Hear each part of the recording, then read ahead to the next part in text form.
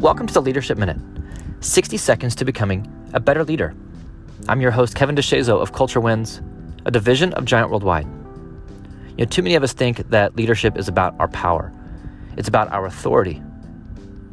It's about getting to make decisions. It's about getting people to listen to us, getting people to follow us, getting people to do what we say and what we want.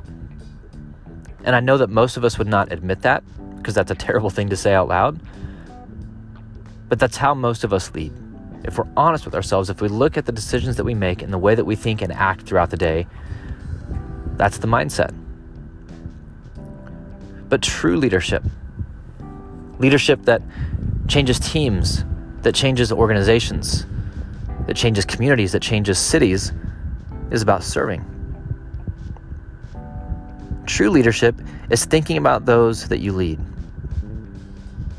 and dreaming about what's possible for them. What could they possibly become and achieve? And then how can you fight for them to help them actually achieve that? Leadership is about serving people, and it's about fighting for people. It's showing up every day saying, I see what's possible for you, and I'm going to do everything that I possibly can to help you get there. And that doesn't mean you're soft. That doesn't mean you don't hold them accountable. That doesn't mean you let them run around and do whatever they want. No, there is a standard. There's a value system. There's a culture. There's a set of behaviors that are required for them to get from where they are to where they could be. And you both live that standard and hold them to that standard. But it's about them becoming their best. And what can you do to fight for them, to support them, to challenge them, to equip them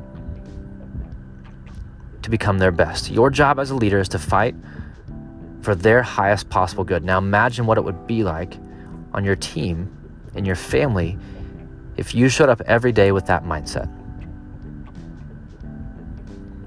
Leadership isn't about being served. Leadership is about serving others.